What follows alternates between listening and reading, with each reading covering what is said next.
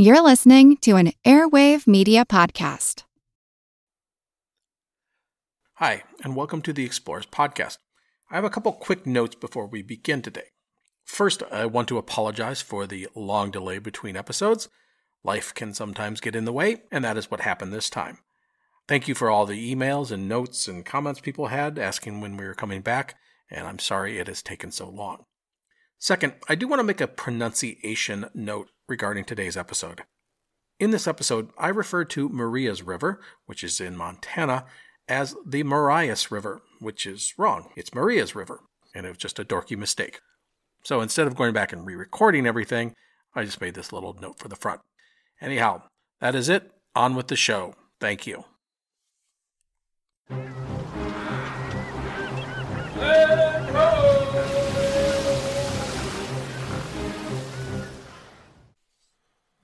Hello, and welcome to the Explorers Podcast. Last time, we followed Lewis and Clark over the Rocky Mountains and down the Columbia River to the Pacific coast. The Corps of Discovery had accomplished their primary goal, reaching the Pacific Ocean. The trek over the Rockies had been difficult, and the journey down the Clearwater, Snake, and Columbia rivers had been hazardous, but the expedition had done it. The journey, 3,700 miles, had been completed. The expedition, to this point, had been a success, but there were disappointments. Lewis and Clark had discovered that there was no all-water route to the Pacific, and there was no easy overland passage through the Rockies. Still, the information the expedition had accumulated was invaluable to the young American Republic. Now the Corps had to return home. After spending the winter at Fort Clatsop, not far from the Pacific coast, the expedition departed in canoes heading up the Columbia River in late March of 1806. The journey home for Lewis and Clark was not just about retracing their steps. There was plenty of official work to still be done. First, there were negotiations with the native peoples to conduct. The Pacific Northwest region was, at this juncture, unclaimed by any nation. It was open to exploration and exploitation. The United States envisioned a nation that reached coast to coast, and taking control of the territory would be critical to that plan. Lewis and Clark needed to seek out and strike trade deals and develop friendships with the region's native tribes. Just like back in the plains, this was how the United States planned to dominate trade in the Pacific Northwest. Second, the expedition needed to find out if there was a better route over the Rockies. The one taken in 1805 was long and dangerous. An easier one was needed. Third, there was the desire to find the northernmost extension of the Missouri River and its tributaries. For this, I want to harken back to our earlier episodes. Remember, the United States had concluded the Louisiana Purchase in 1803. The exact boundaries of the purchase were in question, but the United States believed that they had bought the lands containing the Mississippi River and its tributaries. The Missouri River was, obviously, a primary tributary, and the Corps had successfully found its headwaters. But what about the tributaries of the Missouri itself? There was the Marias River and the Yellowstone River. Where did these go? The Marias River was of particular importance because it stretched north toward Canada. Depending on where the Marias actually went, this could give the United States a potential claim to these lands. And finally, another item I want to bring up was the story of another river mentioned to Lewis and Clark by the local natives. The Multnomah was supposedly a river that flowed south all the way to the Gulf of California. The captains wanted to find out if such a river existed. All of these were the goals that Lewis and Clark had on their agenda. And let us not forget, they needed to survive this entire experience. They had to go back upriver, cross the Rockies, get past the hostile native tribes on the plains, and return to St. Louis. It was a big task ahead of them. Now, before we get going, I do have one correction regarding our last episode. It's not a huge one, but I thought I'd mention it. Last time, I noted that the expedition needed some new canoes to travel back upriver. I said that Lewis traded his prized dress uniform for one canoe. Well, that was wrong. It turns out that Lewis offered the uniform up in exchange for a canoe, but the offer was rejected by the Clatsop Indians. This led the Americans to steal a canoe instead, which was not the Corps' finest moment. Anyhow, not a huge deal, but I did want to mention it. The Corps set out in late March. They numbered 34 in total, including the non-military members, such as George Drewyer, Toussaint Charbonneau, his wife Sacagawea, their son Pompey, and York, William Clark's slave. The first issue the Corps ran into in the journey east was the powerful river currents. The Columbia was high as snow melted, and the rains came down. It made for a hard struggle. Second, they lacked food. The party had managed to get through the winter by trading what they could with the local natives, but they had not managed to put together much of a surplus for the journey east. They were counting on trading more as they went upriver, but soon found that the native peoples had little food to exchange after the long winter. The first run of the salmon was weeks away, so everyone, including the Indians, were struggling with the lack of food. Still, the expedition pushed east. The Indians were mostly friendly to the Americans, and they traded when they could. In early April, the expedition set up camp to allow George Dreyer and the other hunters to go out in search of game. This allowed the Corps to do some investigating of the Columbia's tributaries, searching for the mysterious Multnomah, the river that went to the Gulf of California. A reconnaissance of the Sandy and Washougal rivers confirmed that they were not good candidates. Clark quickly focused on the Wilmette River. He hired a native guide and led a small group of men to investigate. The mouth of the Wilmette, which is located at present-day Portland, Oregon, had been blocked by an island on the journey the previous fall, and thus was new to the Americans. The Wilmette is a good-sized river, but it is, in reality, less than 200 miles long. William Clark would return from his scouting foray disappointed. The legendary water route to the Gulf of California just did not exist, or perhaps it was a story of the Colorado River, which was hundreds of miles southwest. So, after the hunting and side trips were concluded, the expedition moved upriver, and by the second week of April, they came to the first of the Columbia's major barriers, the Cascades. The expedition would need to portage all their goods in their canoes upriver. Captain Clark took command of the long and dangerous portage, while Lewis remained at the base of the Cascades. The journey, which was more than a mile, was a difficult enough task, and here the Corps ran into some trouble with the local Indians, a Chinookan tribe, the Watlala.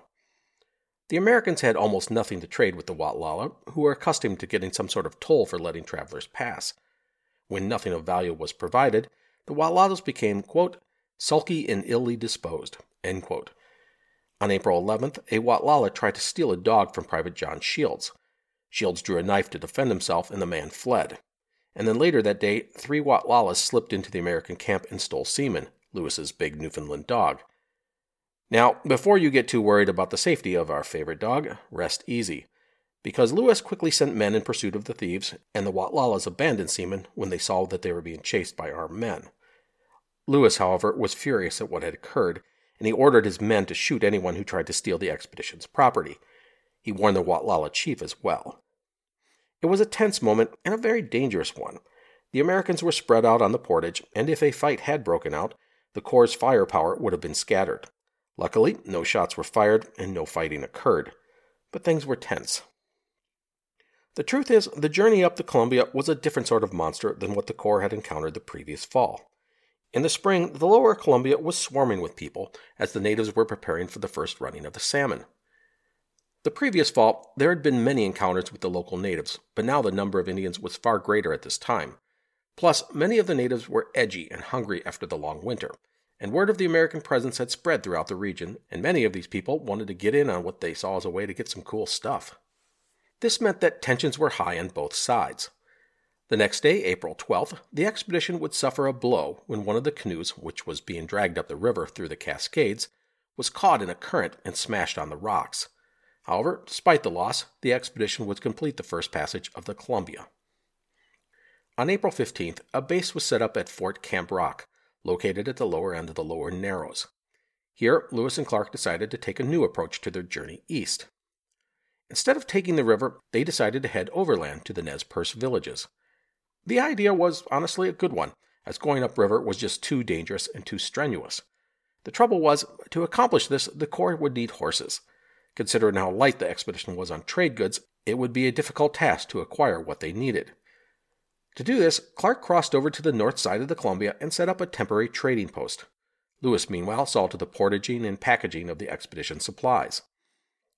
Clark's attempt to trade for horses would go badly. The prices were high and the expedition's goods were limited. He would acquire only 3 ragged horses in the first few days. But William Clark was a clever man. He turned to something the natives did not have, and that was his skills as a physician. Clark's doctoring would help soften the prices of the horses with the natives, allowing him to add 2 more animals. But that would not be enough. They would need to offer real value if they wanted to get some more horses. And thus, the Americans threw in what they had: ribbon, paint, blankets, and beads. Clark gave up his military coat, his sword, and plume hat. Unfortunately, the natives wanted guns, which they were not getting, and metal goods, such as kettles. Both of these were highly prized by the Americans and weren't going anywhere.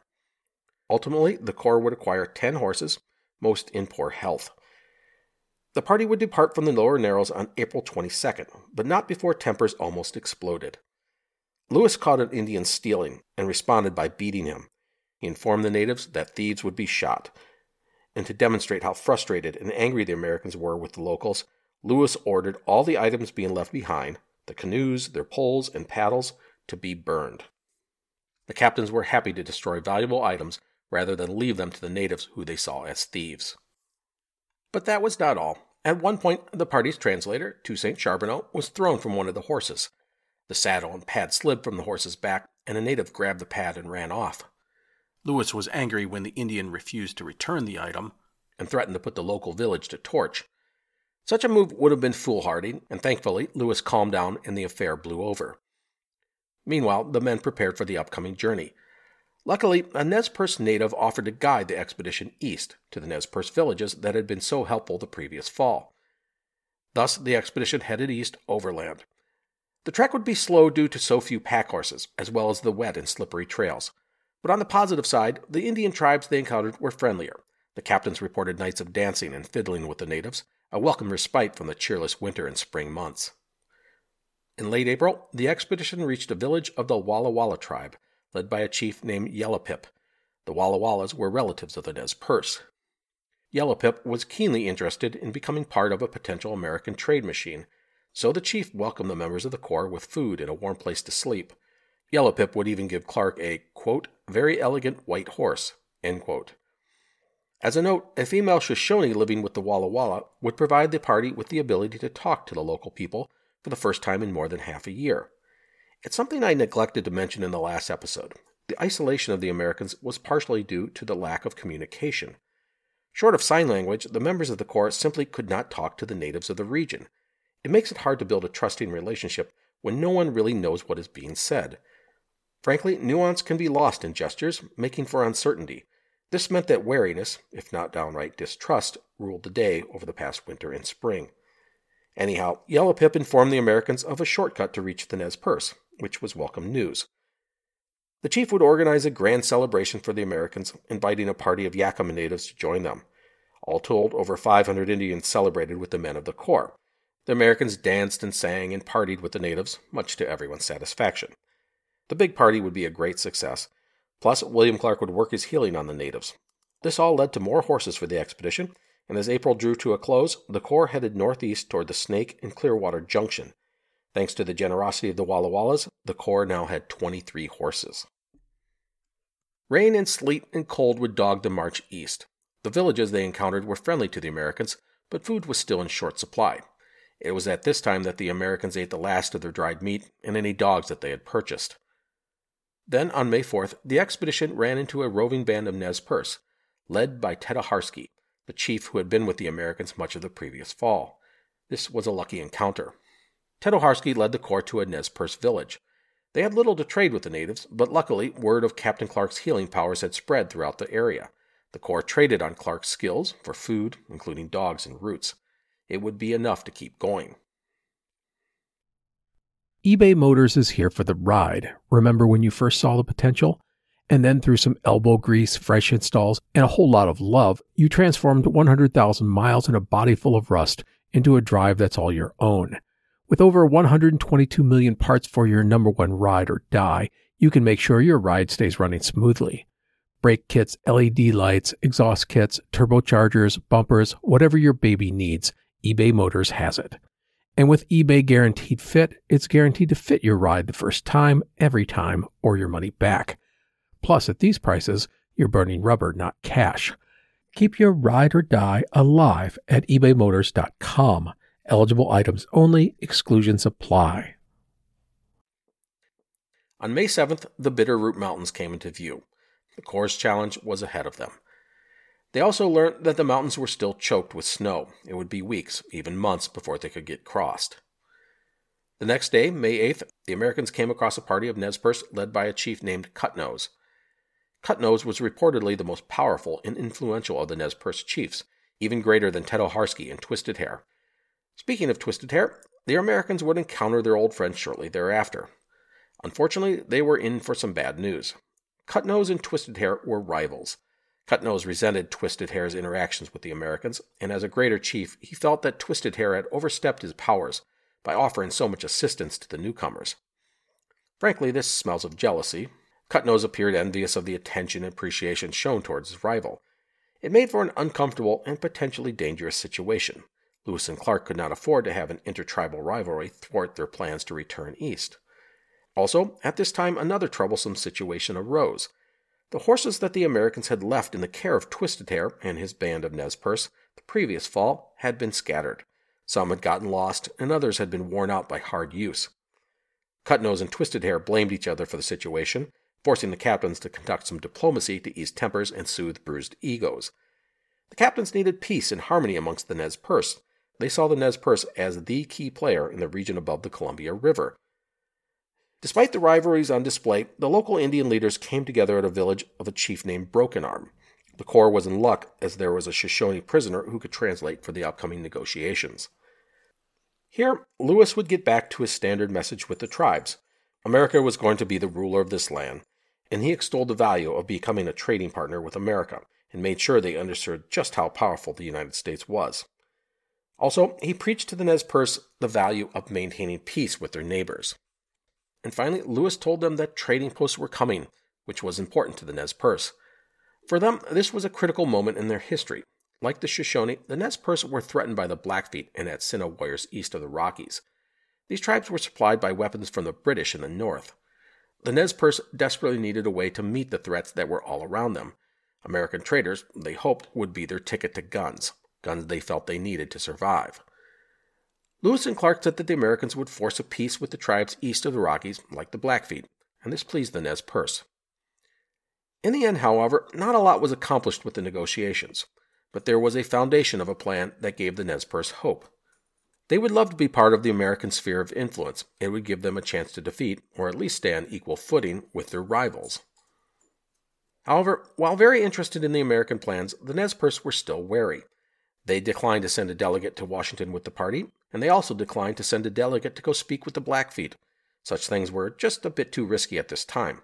They needed a steady and powerful American presence in the region before something like that would occur.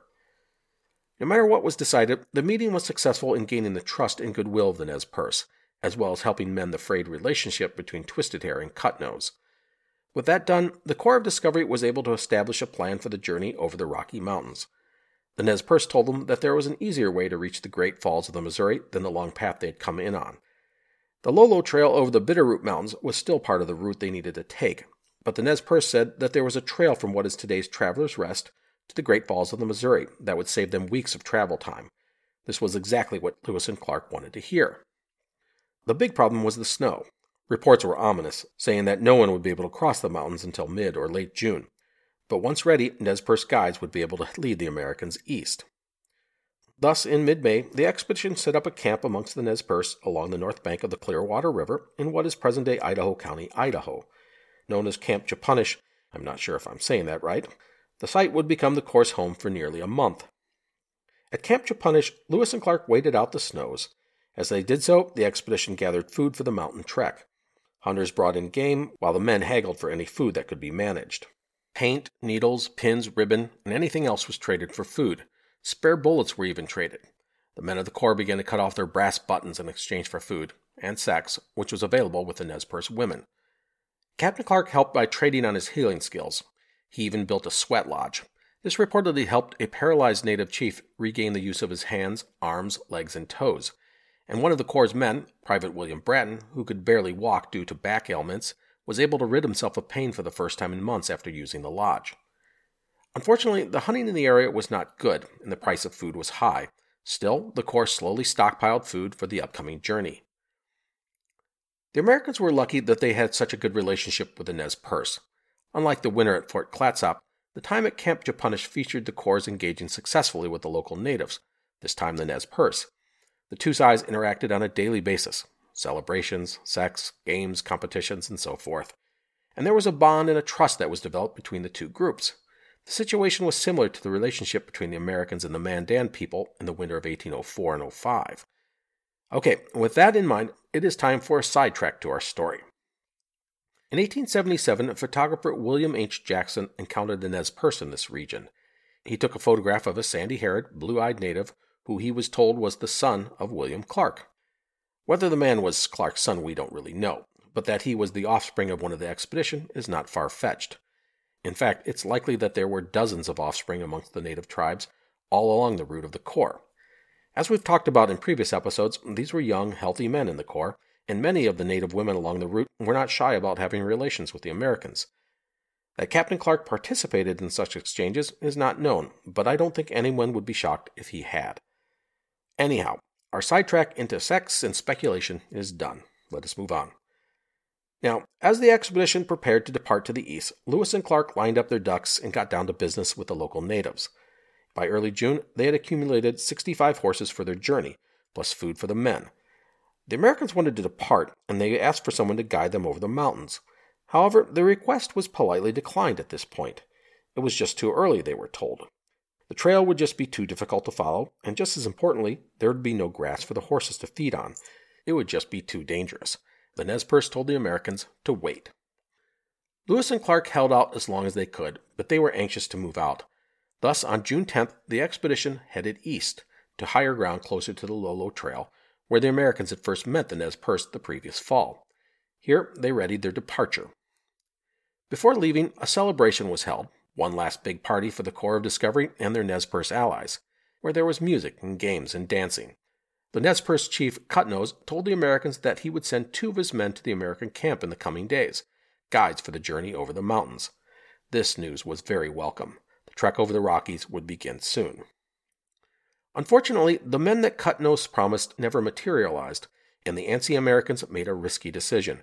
They would depart without their native guides. It was, in all honesty, a really, really bad decision. Crossing the Bitterroot Mountains was an extraordinarily dangerous task. In some ways, it displays the arrogance of the American captains. In their journals, there are often comments such as, "Well, if the Indians can do it, so can we." And this is one of those type of situations. The captains were like, it can't be that hard. But it was hard, and as I said, it was a foolish decision and almost deadly. For the trip east, each person in the party was mounted and was leading a pack horse. The plan was to eat some of the horses when food ran out. The expedition departed on June 15th. They left in a cold, driving rain, but no snow. They even managed to kill 2 deer that day and make 22 miles. However, their good luck was about to run out, and very quickly. The next day, the snows came. As the expedition moved into the mountains, winter conditions were everywhere. The snow became 8 and 10 feet deep. On one hand, this helped the party as it covered the fallen timbers and brush that often blocked the trail. But on the other hand, it covered the trail up entirely. No one really knew if they were actually on the right path.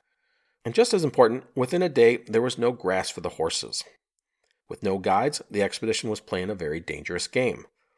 By June 18th, it was obvious to everyone that they had made a bad decision.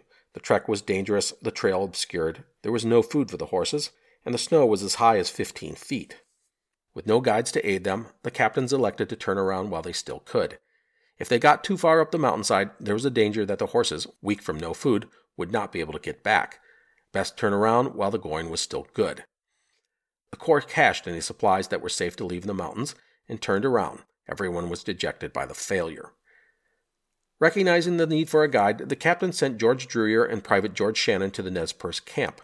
They would make an extraordinary offer to the Nez Perce: 3 Army rifles and 10 horses for the man who would lead them to the falls of the Missouri.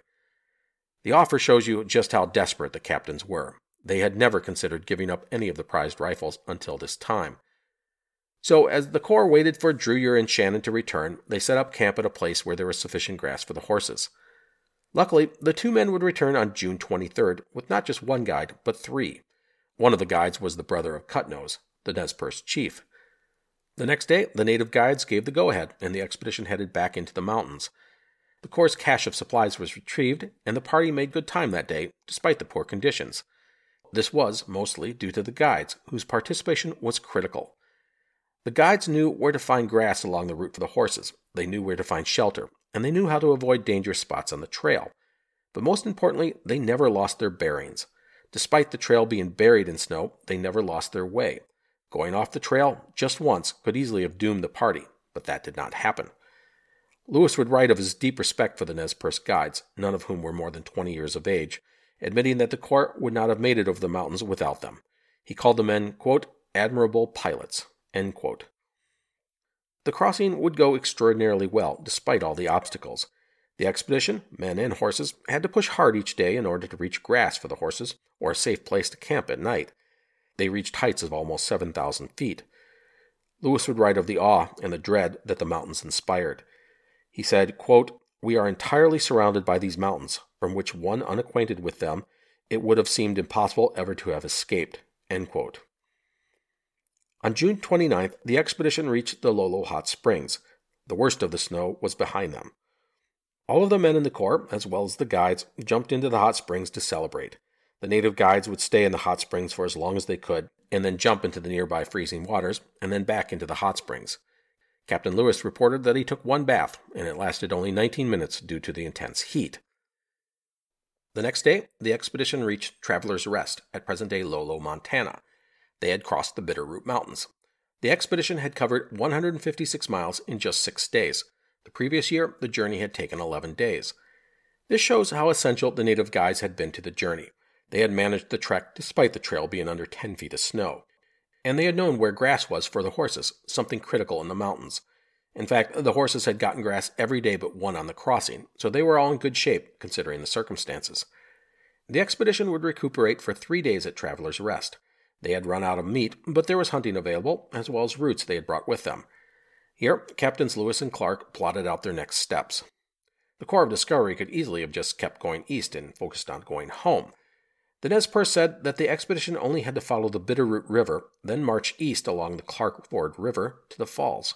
It was, the Nez Perce said, a well-worn trail easily followed, and it would save the Americans weeks compared to the path taken the previous year. This was great news to find out. This was a big shortcut on the journey that the Americans had hoped to find. But things were not going to be that simple. There was more to the mission than just returning home, and the captains were determined to wring out more discoveries before heading back to St. Louis.